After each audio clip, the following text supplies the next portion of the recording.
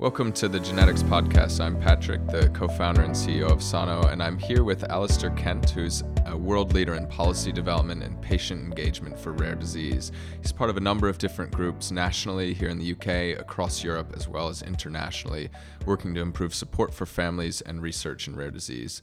Welcome, Alastair, and thanks for coming on the podcast. Well, thank you for inviting me, Patrick. I'm delighted to be here.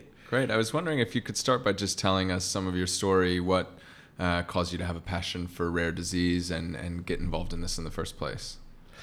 It was a variety of reasons. I started my career in the disability field many years ago, and even at that time, in a sense, the end of disability work was not a question.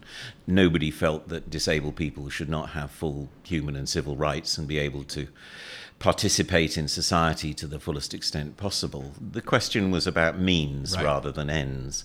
But in the genetics, in the rare disease field, we were just at the beginning of an era where the end was not clear, because yesterday's science fiction was potentially today's Nature paper and tomorrow's clinical service improvements. So the big question was, how can we capture the knowledge that was beginning to be generated through advances in molecular genetics and use that for the benefit of patients and families living with intractable and unacceptable long-term medical conditions that were in many cases life-limiting. And what have been the main shifts that you've seen over the course of your career? I think the opportunity to understand what's going on has been absolutely astonishing in the way that it has advanced. 25, 30 years ago, clinical genetics was an obscure corner of the health service, populated by a very small number of highly intelligent and research-orientated clinicians. And although it's a caricature, it was kind of seen as the place that pediatricians sent the families to that they didn't understand and couldn't do anything for. And clinical genetics, in some cases, was able to give a diagnosis, but in many cases was not. But there was that expectation that by contributing samples to research, that families would be able to advance knowledge. And that family professional partnership, which was, I think, a very strong element in the early days of genetic medicine, actually laid the basis for much of the progress that we've seen in the 25 or so years since that.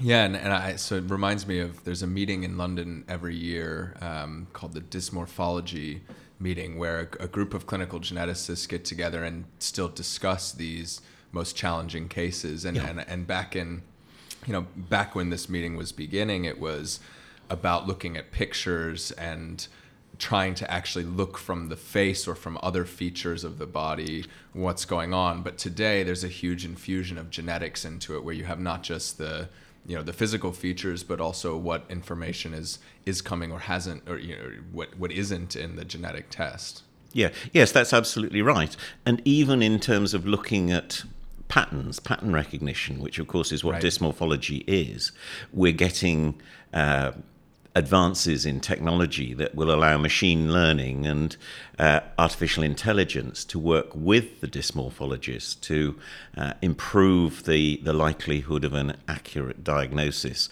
from physical features.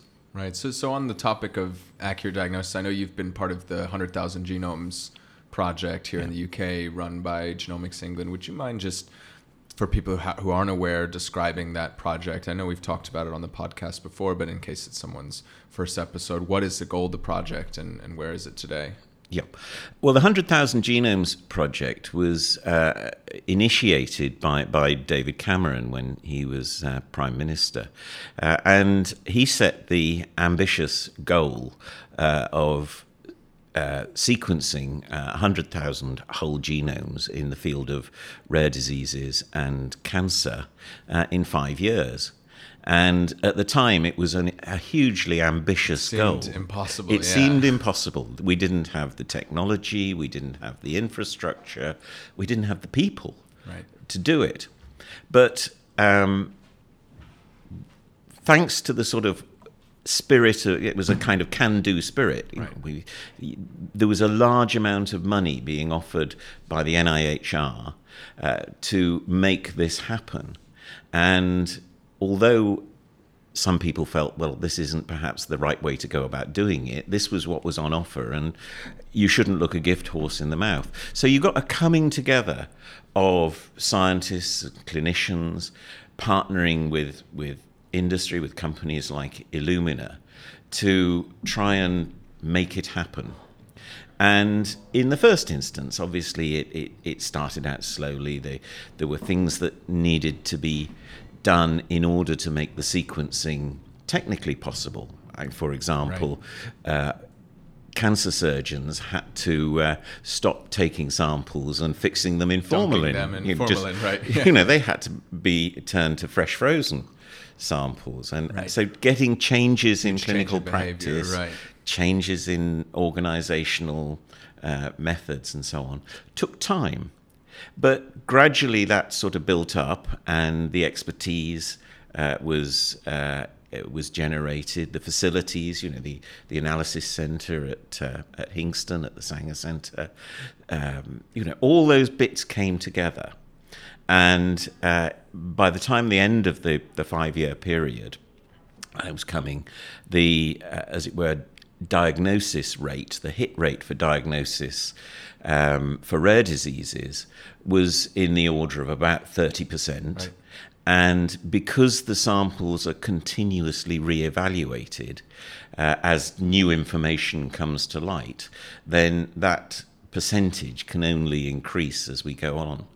And that makes a huge difference to families because most of those coming forward to volunteer, to donate samples, without the 100,000 genomes would have been extremely unlikely to receive an accurate diagnosis of the problem, possibly even ever. Right, and I think the other thing to note about this 30% figure is the vast majority of those participants had already been subjected to a lot of different types of testing. This is the last resort. Absolutely, yes. I mean, effectively, you didn't get on to the 100,000 genomes unless you'd reached that point. And that's right and proper, because if there is a conventional, clinically valid diagnostic tool that works for you, then you should have access to that quickly. The 100,000 genomes was research, is research. So if you like, the validity of the information that emerges needs to be proven before it can be used to actually help make clinical decisions or management decisions for individuals and families. And I also think a really unique part of this project has been the level of patient involvement from the very beginning. And I know that's something you work a lot on. Can you speak a little bit about how has the 100,000 Genomes Project been different than many of the projects that come before it? Yeah, there's an awful lot of rhetoric about patient engagement. It's clearly seen as a good thing to do in heavy inverted commas. And indeed, if you were to turn around and say, well, actually, I'm a scientist. What can patients tell me? Right. I only deal with things at the level of base pairs. There's nothing that a patient can add there. People would look at you and say, I think you've lost the plot. You need to reevaluate. Yes, because it is clear that the insights that patients and families can bring to the understanding of the condition can help to elucidate the data, turn data into information, turn information into knowledge, turn knowledge into action that will change the lives of those affected ultimately. Now, it's not an immediate process, but what the 100,000 Genomes program said right from the start was that this is not a kind of helicopter model where, we scientists, we clinicians, we technicians drop in, scoop up the samples and disappear to our ivory tower in the middle of the Cambridgeshire countryside. This is a partnership. And that partnership was about how can we build the knowledge that is going to make clinical service improvements in the NHS and elsewhere in the world a real possibility, sustainably and within an acceptable time frame. So by engaging with patients, by looking at the recruitment procedures, right, the information that was provided, the support they were given, the opportunities for patients and family members to participate in real decision making about the future direction, about who should be allowed to access the data once it was generated, and under what circumstances, really meant that there was, I think, a degree of cohesion between the different stakeholders that was certainly more uncommon in other areas of research than I would have liked to have seen it. So on this point about data access, I think it'd be great to go into more detail around this, because that has been an area where this particular project has been incredibly careful about making sure that everything is done by the book, that data is not being shuttled around the internet without anyone knowing what's going on. Can you speak a little bit about what's the best practice, or what's the been done in this area? I think one of the things that emerged in the early days of the 100,000 genomes, and indeed in some of its predecessor projects like DDD, Diagnosing Developmental Delay, was the fact that patients and families are incredibly willing to share their information with people who have, as it were, a legitimate need to know. Right. They don't want to see it squirted around the internet and used for advertising, plastered all over Facebook and all the rest of it. So that willingness to share is based on a degree of trust. Right. And I think 100,000 genomes, right from the start, was very aware of the need to maintain that trust. It takes a long time to build trust, and you can fritter it away in a second, right, by carelessness or lack of thought. So in trying to maximize the opportunity to add value through the sequencing, it was very important that that patients were understood the consent process that they were embarking upon, and realized that they actually did have a degree of control over the uses to which their data was put. It was a research project, but they could opt out. But they could only opt out of future applications. They couldn't change the past and have their, if their data had been used, it had been used. Right. But it had been used in an anonymized fashion, so there was no personal identification possible. So first of all, there was the question of consent and people's understanding of that consent. But also there was built into the system was the voice of patients, patient representatives on the Ethical Advisory Committee, which oversaw the running of the 100,000 genomes from an ethical point of view, and which was reported directly to the Board of Management for Genomics England.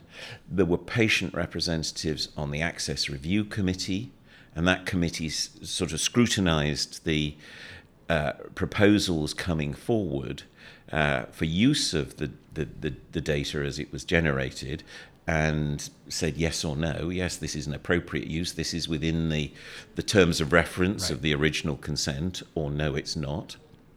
This is a sensible use of a finite resource, or this is actually a bit of a punt in the dark and probably needs further work before we'll consider it, and so on. So at each stage of the process, the voice of the end user, the patient, was there at the table in a full voting capacity. They weren't observers. Right. They were members. It wasn't tokenism. It's really full involvement. Yeah. And it was it is remarkable how engaged and how informed people who might have, at first glance, been thought perhaps not to have the insight of the experience to add to the dimension. That's completely not the case. Yep. The patient voice, the family voice, has significantly shaped, as it were, the tone, in inverted commas, of the decision-making process. And as a result, I think certainly in the rare disease community, there is a feeling that it has been a proper partnership program. And seeing that now as the 100,000 genomes data collection phase, as it were, comes to an end and we shift to a genomic medicine service in the NHS, that, as it were, spirit of partnership and the recognition that clinical management and research go hand in hand. Right. They are two sides of the same coin in many respects, is actually, I think, an important development that bodes well for the future of genomics research in the NHS in the UK. Right. I think the idea that you no longer have to wait a decade to go from discovery or diagnosis to a clinical trial or to a research project means hopefully that the pace of research in these underserved areas can increase, right? Yeah. And of course, now that we can do whole genome sequencing affordably, I mean, it's the sequencing is not a significant probably cost. A quarter or a third of the cost when you build in personnel and interpretation. But that relative cheapness, makes the possibility of doing things at scale feasible. And of course, it's only by generating huge volumes of data that you begin to see patterns and you begin to be able to draw inferences that will stand up to scrutiny and ultimately become clinically useful as part of a medical care program. And now my understanding is the ambition is to now set a new goal of 5 million genomes. Yeah. Not all whole genomes necessarily, but in rare disease specifically, there's going to be guaranteed whole genome sequencing for any child with an undiagnosed pediatric disorder. So from this perspective, it seems like the project has been an incredible success. Otherwise, we wouldn't be building on top of it. Yes, I think that's absolutely right.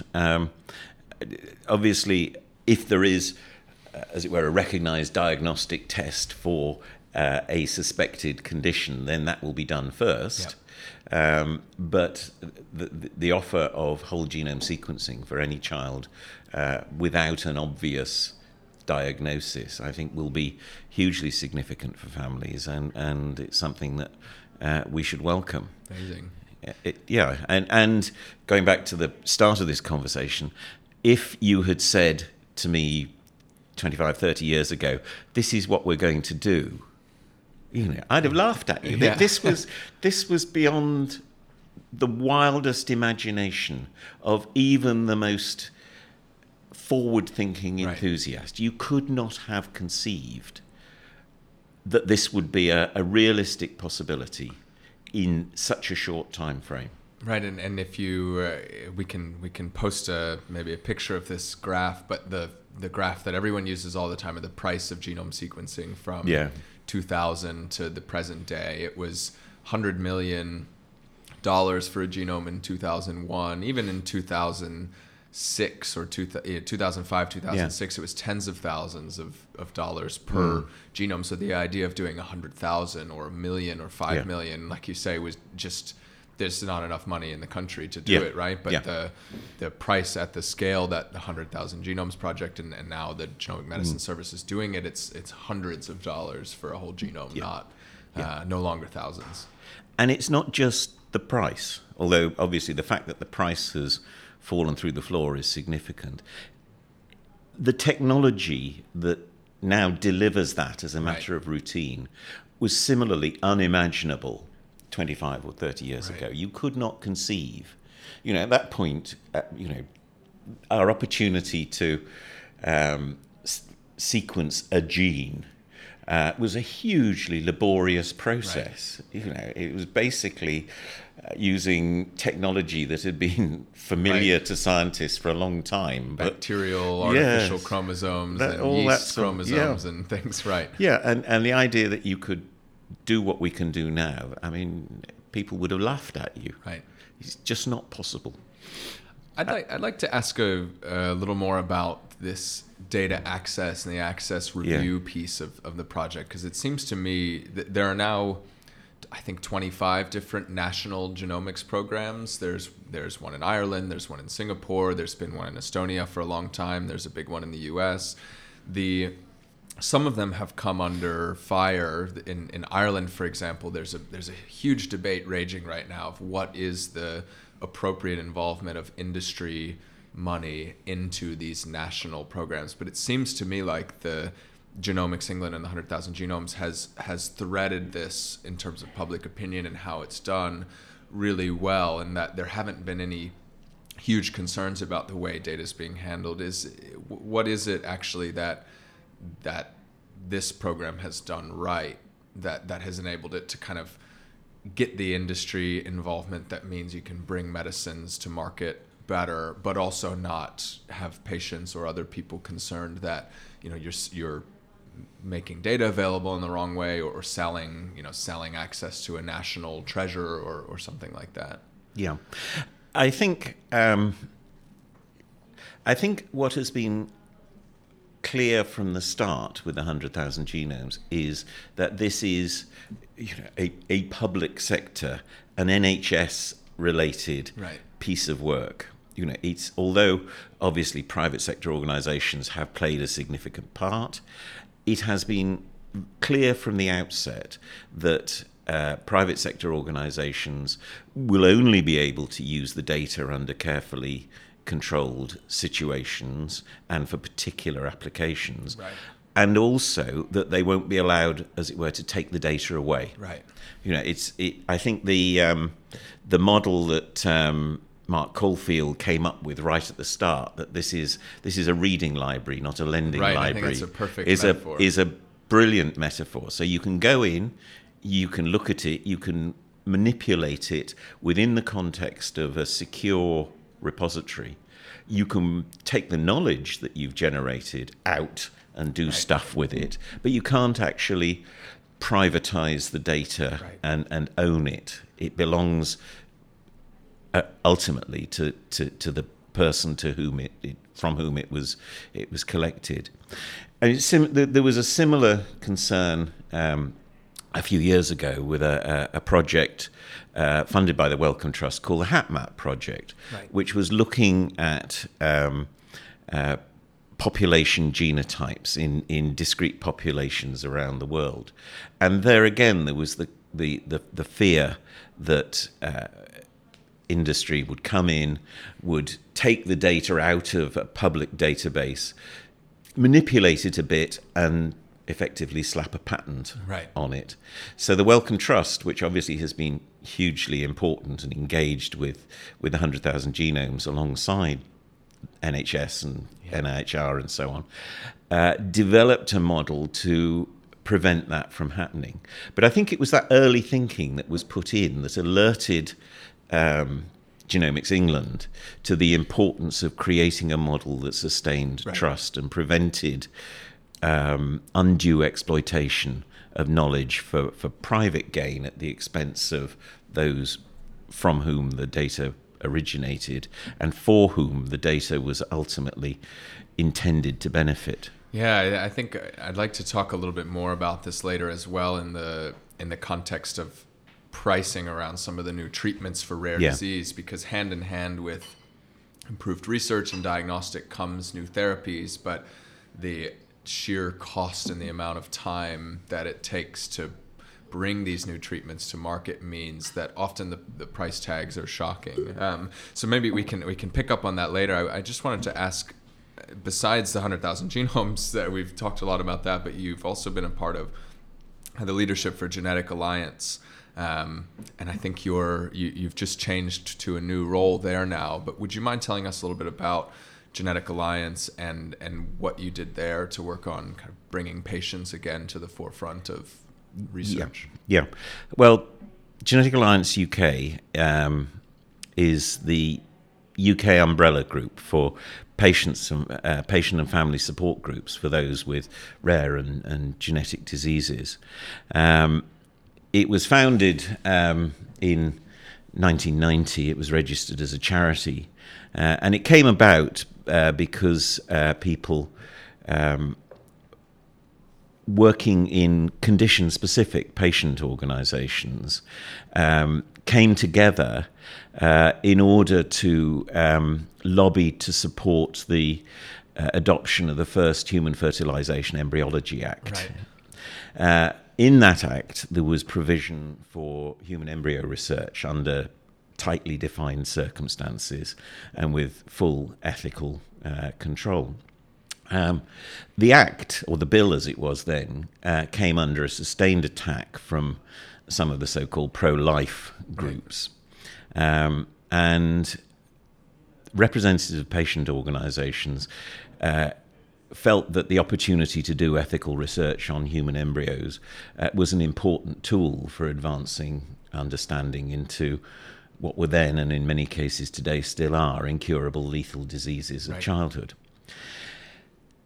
So they formed what was then called the Genetic Interest Group as a way of coordinating the lobbying, the advocacy to support the bill. Initially, just as a single-issue campaign. Right. They were successful. The bill became the law. The Act enabled the setting up of the Human Fertilisation Embryology Authority. And those people basically had a, well, that was fun, what should we do now moment. What's the next problem? Gosh, that really works. It was clear that by working together, you could create a critical mass that made a problem visible. Many of the conditions that the organisations that are part of Genetic Alliance UK, as it's now called, have maybe a dozen, maybe fewer affected families across the whole of the UK. And if you go to the Secretary of State for Health and say, what are you going to do today about people with XYZ disorder, the first question is always going, well, how many are we talking about? Yeah. Oh, right. Okay. Well, 100 in the country? Less than that. Yeah. Okay, fine. Well, no, that's a great tragedy, and I'm very sorry for you, but I'm not going to do much for you. However, if you say, right, there are 6,000, 8,000 rare conditions, that affects, thousands of children. If you go to any pediatric ward in any district hospital, you'll see that half the beds are occupied with children who are there because of the consequences of a genetic disease. Half of all childhood deaths, more or less, result from genetic diseases in this country. Thousands of children a year. The other the other cause of severe childhood ill health is impact with hard objects at high speed. Right. But then it becomes a visible problem. You have a critical mass. You look at the expenditure from the NHS on that group of children, and you'll find, although in absolute terms the numbers are small, in terms of the bandwidth of NHS resource that they use up, it is very significant. Right. And it makes sense to try and make sure that the money you are spending is achieving the best possible clinical outputs and the greatest possible improvements in the life of children and families who are affected. Yep. So the rationale behind the work of Genetic Alliance UK was to try and bring that policy focus to politicians, to industry, to the academic and the clinical community in a way that they could see and recognise. It's going along the route of moving from anecdote to a trend to evidence to action. Right. By finding the commonalities, by making the voice of the patient, the family heard in a way that people can understand, people can listen to, people can see what can be done. It's no use going to the Secretary of State or the CEO of a major pharmaceutical company or whatever and saying, I'm suffering, something must be done. Because the Secretary of State, the CEO, will say, millions of people are suffering. Tell me what you want me to do, right, and I'll consider it. Tell me the difference it will make, and I'll see what I can do. You have to present the full package, right? Yeah. Or your thoughts in a way that people can understand what you're seeking. And what Genetic Alliance UK strove to do, still strives to do, is to make sure that the voice of those ultimately affected by rare and genetic conditions is heard and respected, because it is seen to be, if you like, a reasonable voice, a fair voice, and an informed voice. Right. So how do you go about doing that? Is it a combination of raising awareness, lobbying directly to governments, in the UK, Europe, or further afield, or what are the I'm sure it's a multi-pronged strategy. Yeah. Yes. I mean, obviously, you plan your strategy to some extent on a case-by-case basis. Right. We were very involved, have been very involved in a number of European-level initiatives, bringing about the introduction of the orphan medicinal products regulations, the advanced therapy medicinal products regulations, which are used to determine the process by which new drugs, new interventions are brought to the market, with the confidence of patients that they do what they say on the tin, and that what they say on the tin actually relates to the situation that patients and families find themselves in. We were very involved in the work that brought about the development of ERNs, expert reference networks, because no matter, even in the bigger nation states of Europe, there is insufficient expertise to provide a high quality service to all patients affected by any rare disease. Right. So it's one of the key ways in which being part of the European Union has added value to enable that expertise to be shared around the whole of the European Union, supporting local clinicians to build up their own expertise, and where specialist expertise or resources are needed, enabling patients and families to travel to that centre of expertise wherever it is within the European Union. Right. So are the ERNs, just because I'm somewhat familiar with them but not an expert, are they physical locations, or are they virtual sort of supranational networks of experts across the EU? It's a bit of both. There are 24 ERNs clustering rare diseases, so rare neurological, rare kidney diseases, and so on. Epilepsy. Yeah. And the idea is that you have centres of expertise which meet certain criteria. You can't self-declare as a. Can't declare as a centre I'm an of expert. excellence. I work in a centre, therefore it's a centre of expertise. Right. You can't self-declare. You have to meet eligibility criteria, which you have to be research active. You have to have a certain critical mass of patients. You have to, demonstrate that you are, what you're talking about. Yeah. And the idea is that these approved centres of excellence, centres of expertise, are networked together across the European Union to share existing good practice and also to build better practice in the future. and to stimulate research. So, they are physical centres, but they are also networks that transcend national boundaries.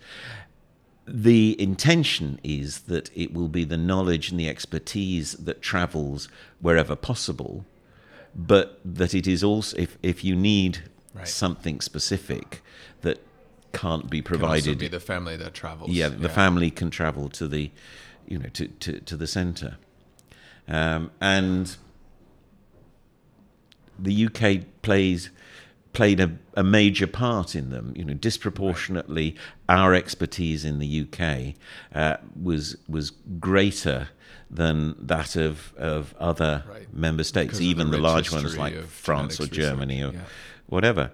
And indeed, if we do leave the European Union at the end of October without a deal, I think one of the great losses, both to UK patients and to European patients, will be the loss of engagement from UK expertise in building best practice for patients and families. Yeah, I mean, it seems like patients with rare disorders are likely to suffer the most, or at least disproportionately from a Brexit or a no-deal Brexit where there's no plan in place, because if you have 20 people in the UK or 5 people in the UK, then there's no hope without banding together across Europe or hopefully internationally. Yes, yeah. I have to say, I hope you're wrong, but I fear you're right.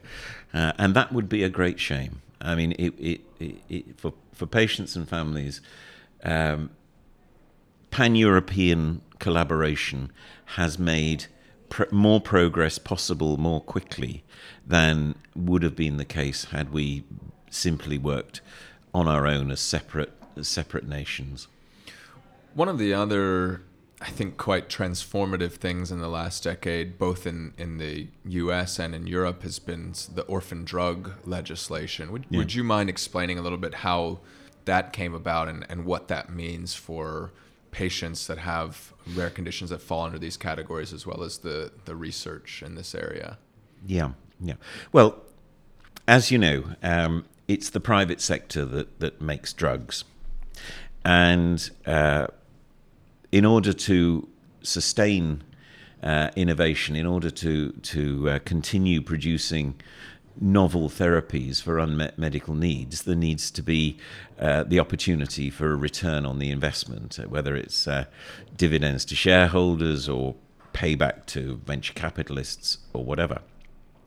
Now, it had been clear for a long time in the US in the 1980s. They introduced the Orphan Drug Act to stimulate interest in the opportunity of developing drugs that would not otherwise be commercially viable, because the patient population was too small, the cost of development was too high, and the resulting price per patient of the therapy would be astronomical. Right.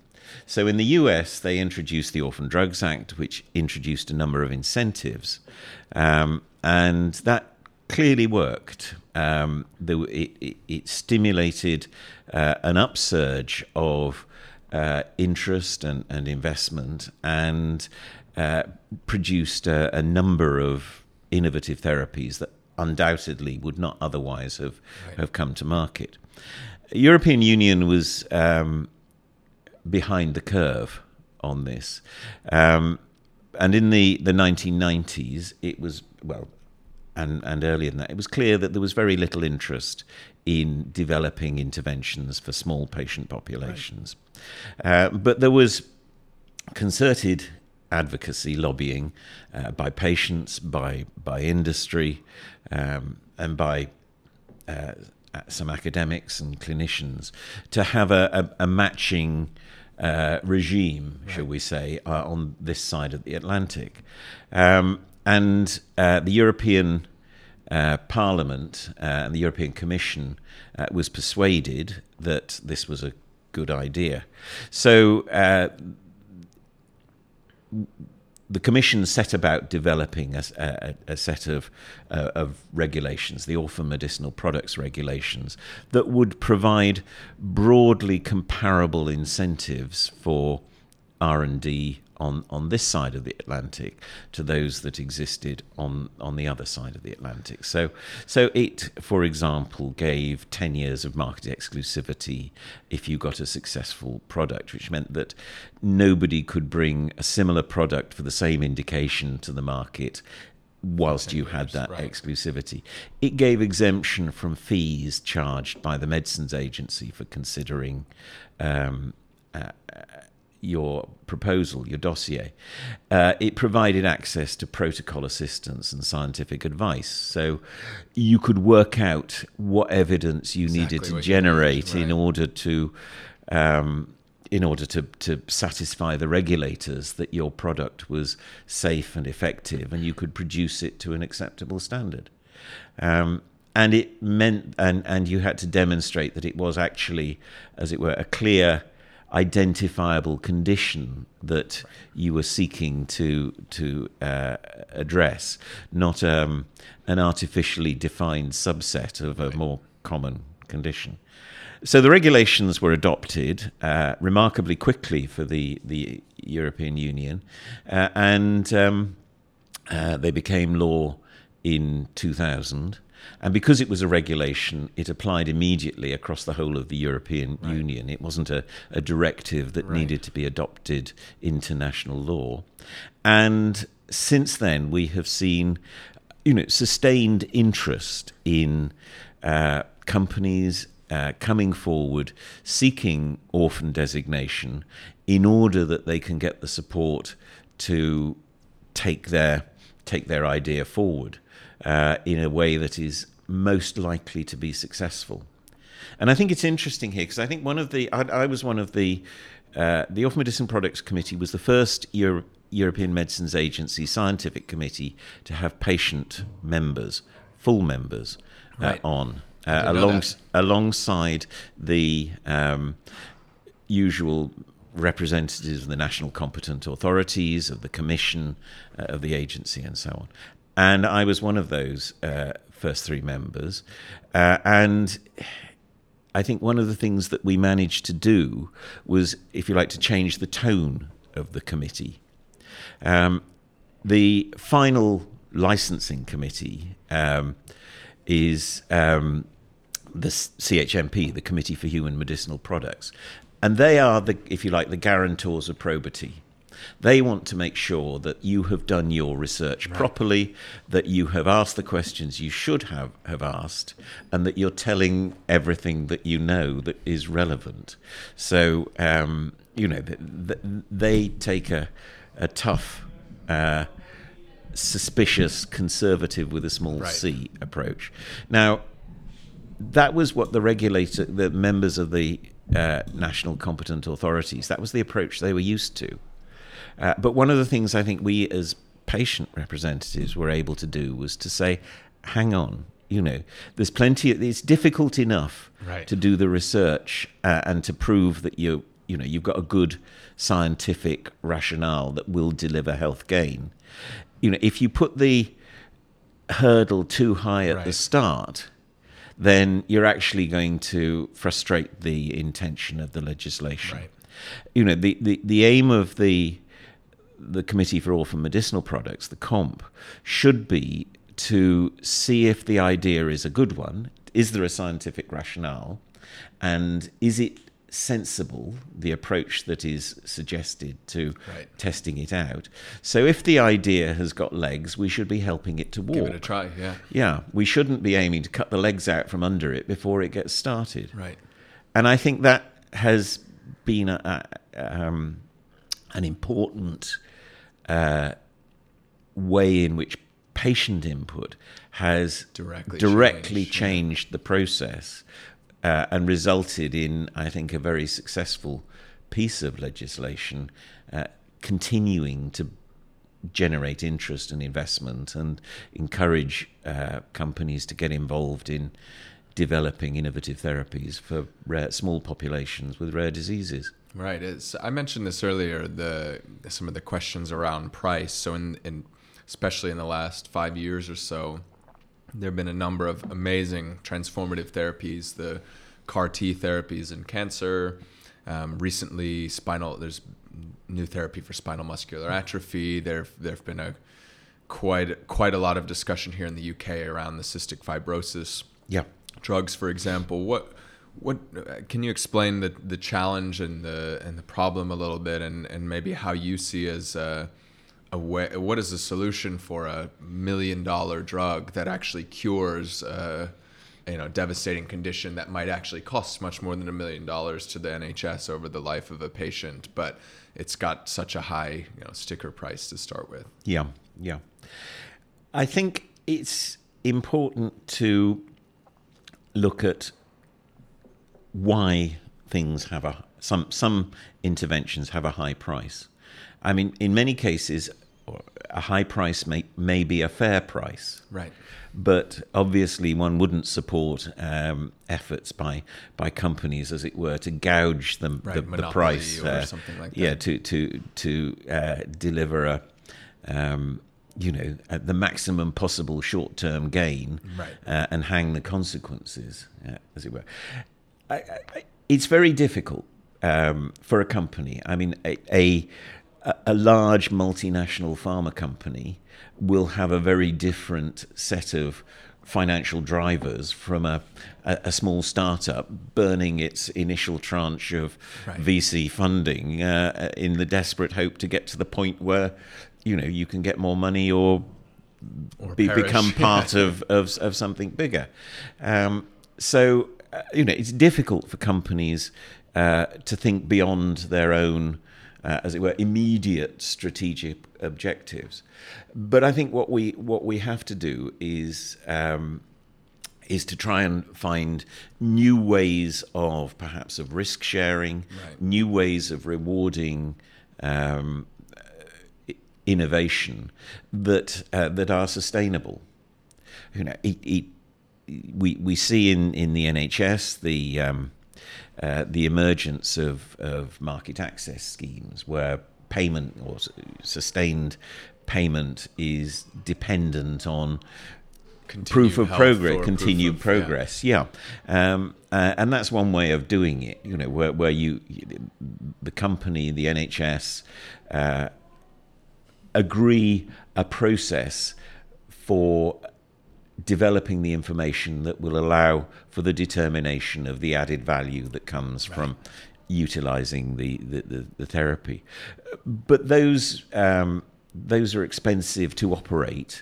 They're time consuming, and they can bring difficulties with them.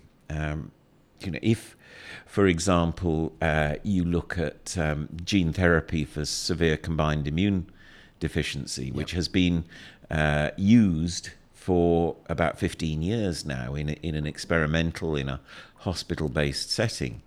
It's given to babies at birth, shortly after birth, as soon as diagnosis, and then they are no longer children with severe combined immune deficiency. They're just children, and but you don't know that that's going to be the case at the point at which you give them the therapy. So you have to take a degree of trust, but equally, you need to be able to avoid just simply frittering away scarce resources. Track that progress, trust but verify, I suppose, is the... Yeah. So, I mean, I think we need to be more creative in ways in which we add value or determine the added value. And we need to break out of the kind of short-term approach that dominates the discussion today. And also, I think we need to try and find ways of enabling companies to take a broader societal perspective as well as a short-term financial one. I mean, the only reason that companies are allowed to develop therapies which are often pretty toxic, if they're used in the wrong way, and put these therapies into our bodies, is because we have a societal contract, a social contract, and a regulatory framework that gives patients and families confidence that these things have been properly tested and evaluated. And ultimately, the funding to allow that to happen, to allow the R&D to happen, to allow the licensing process, to allow for the return on investment, comes from you and me, comes from the taxes we pay that go into the health service, that the health service then use to make resource allocation decisions.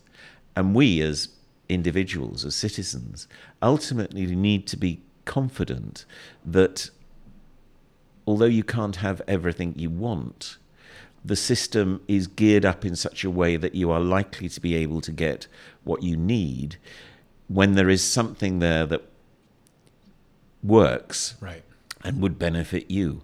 So I think we need to kind of restructure the conversation about the relationship between the bottom line in financial terms and the bottom line in societal terms. Because let's face it, as we get older, the chances of us acquiring a serious medical condition increase. And I don't know about you, but I would quite like, when it happens to me, for there to be an effective intervention that will address the problem, and B, that it will be available to me in a timely way such that I'm likely to be able to get it and benefit from it. So it's in all our interests, whether we have a rare genetic condition that's apparent from birth or a later onset condition, the things that affect us all as we get older, that we find a way of sustaining investment, of continuing to produce innovative therapies that address real patient needs in a sustainable and affordable way. And as we get our aging population with increasing comorbidities, the need to find a way of doing that without excluding those people who do depend on highly expensive, innovative interventions for small populations from the process is ever more urgent. Yeah, and I think you also mentioned that actually making sure we're in tune with the real problems of the patient and what we're solving, and I feel like there's the term real world evidence or patient generated health data is often used, and I feel like this is a crucial part of this equation, which is like you say, you administer a therapy at one point, but I'd really like to know for the course of that patient's life, or for a 10-year period, how well is it actually working, and are there things that it's not, or are there people that it's not working on, or are there things that it's not solving that we could do? And I feel like there's an opportunity to actually, we have digital technologies, we have a way for patients to stay connected, that actually gathering some of this information, integrating it with the more traditional healthcare system and the genetic testing data that we've talked about is maybe a way that we can start to get a feedback loop on, are these expensive therapies working, who are they working for, and how can we improve? Yes, I mean, unlike possibly any other sector of the healthcare communities, patients and families have absolutely no interest in therapies that don't work. The NHS still spends a large amount of money doing things that have no clinical benefit, but because of the inertia of the system, things just keep rolling and they just don't around. know in some cases. Well, quite yes, they don't have the evidence, but so it's important, I think, to make sure that the experience, the insights of patients and families are reliably captured and used to alter clinical practice. If a drug's not going to work for you, then don't take it. But you need to know as a patient that the drug doesn't work for you, not that it's too expensive or the system has failed to identify that you would be one who would benefit, or all these other things. So there's a question of confidence and a question of engagement. But I think there's also, we all know it doesn't matter whether you've got a cold or whether you've got a life-limiting disease. There are some aspects of that illness that really spoil your day, and some things you can live with. Right. They're a nuisance, and you wish they weren't there, but you can get on with life. Yeah. So if someone is going to develop a therapy that might cost 6 or 7 figures per patient to deliver, it really is important to make sure that it will address the things that spoil your day, right, rather than the things that you can live with. Because that way you're more likely to get it through the regulatory process, through the health technology assessment that's there, and B, because it will actually make the health gain that patients and families are looking for much more achievable. Right. We all want a miracle bullet that will cure the problem, take it away forever, and just render us healthy and whole again. But we know that that's unlikely to happen. So, therapies should be deliberately targeted on those areas which will make the biggest difference. Right. So a couple of blue skies questions before we finish off here. Just wondering if you're willing to make any predictions for the next decade.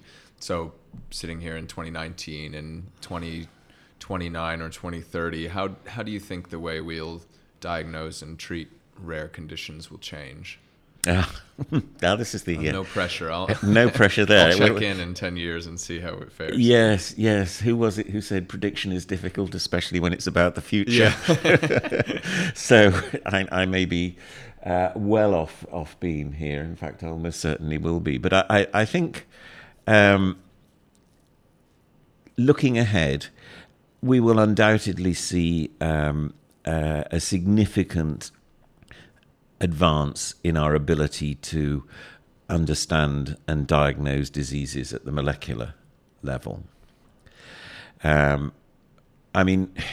It shouldn't be underestimated the uniqueness of the situation we are in today in that respect. If you think about it, Homo sapiens has been around as a species for something like 200,000 years. Right. And it's only certainly in our lifetime that we have had the opportunity to understand at the molecular level the processes that go wrong, right, and that result in life-limiting diseases.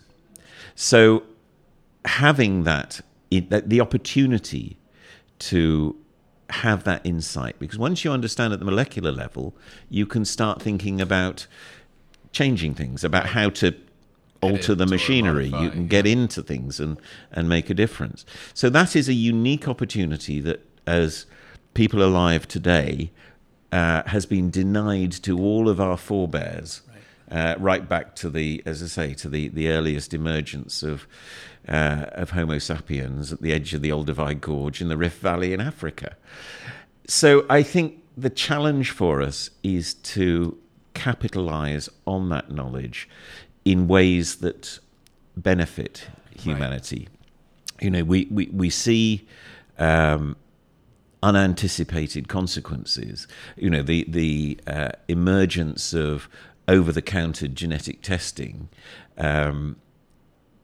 is without, as it were, a proper framework of information around it, and support for those people who choose to go down that route, can potentially have quite devastating consequences. There have been a number of stories recently in the press about people who went down the over-the-counter genetic testing route and found that they were their social parent was not their biological parent, and with devastating consequences for the family. So, there are threats, there are challenges. Right.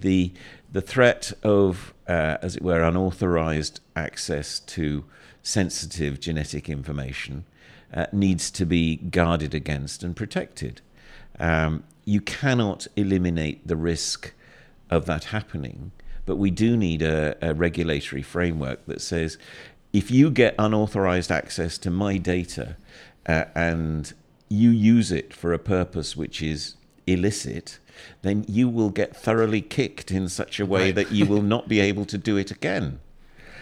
So we need to protect the consequences of protect against the consequences of abuse. You can never make a completely secure system that is unhackable, but you need to make the opportunities to benefit from illicit use as unattractive as you possibly can. Right.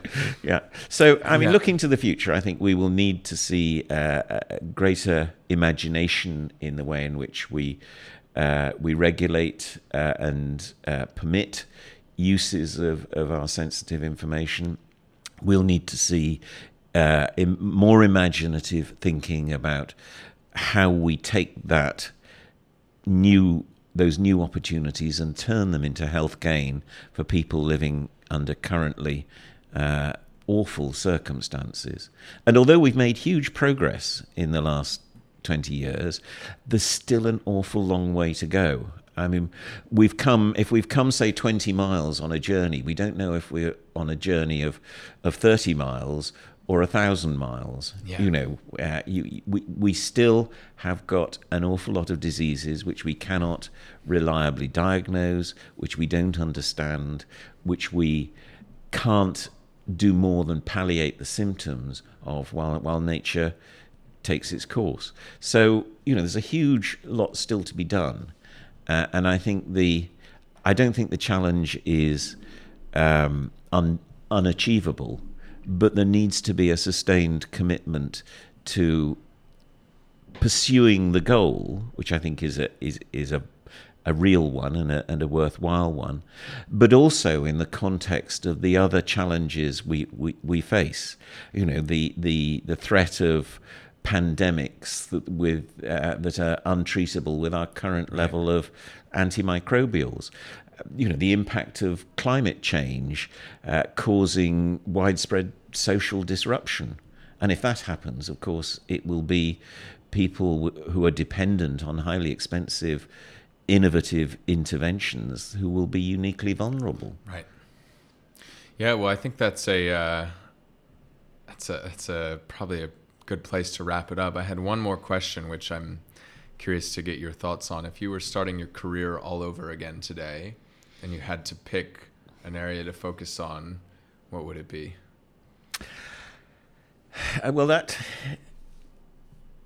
Working in this area of at the edge of knowledge, where you are seeing the possibilities of new ways of addressing real existential threats, is something which I think, if I was starting out now, or if I was advising anybody as to, well, what career do you want to get to follow? I think look for an area where you think you can make a difference.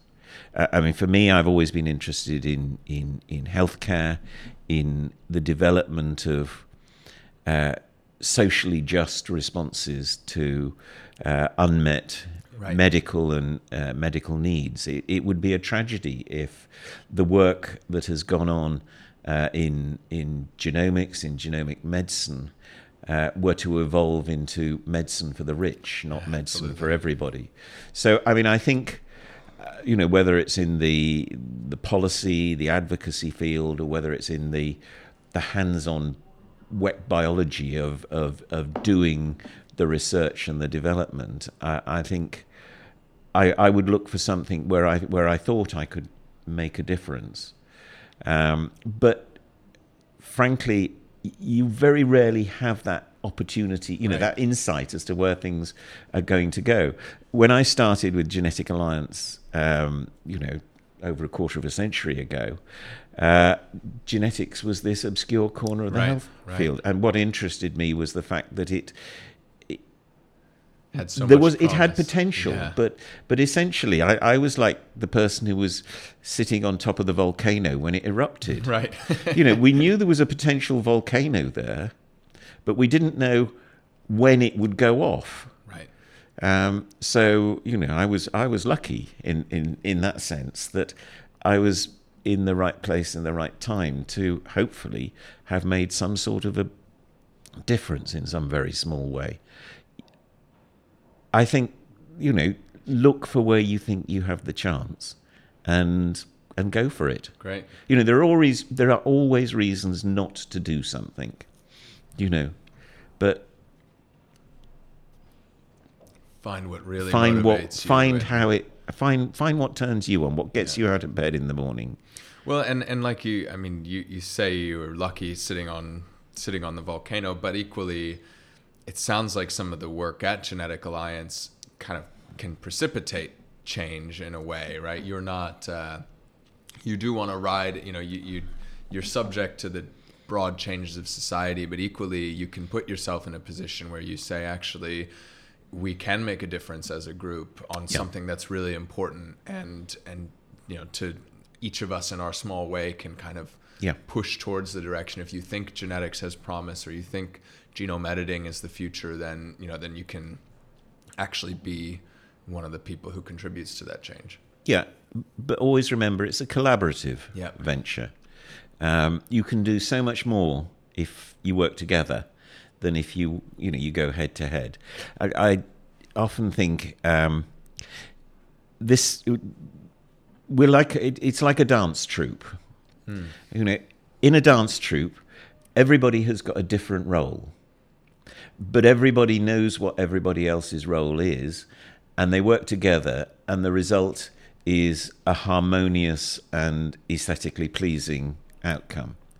Similarly, in healthcare, you know, we all have got different roles, but if we work together, then the outcome will be hopefully aesthetic and harmonious, but it will certainly produce greater benefits for a larger number of people than if we're at each other's throats and trying to keep our knowledge to ourselves. Well, great. I think that's a perfect way to close off. Hopefully some of the knowledge here today will spur some people to change what they do or inspire them a little bit. So thanks very much. We really appreciate all your candid thoughts and experience in patient-centric research and support in rare disease. Well, thank you for inviting me.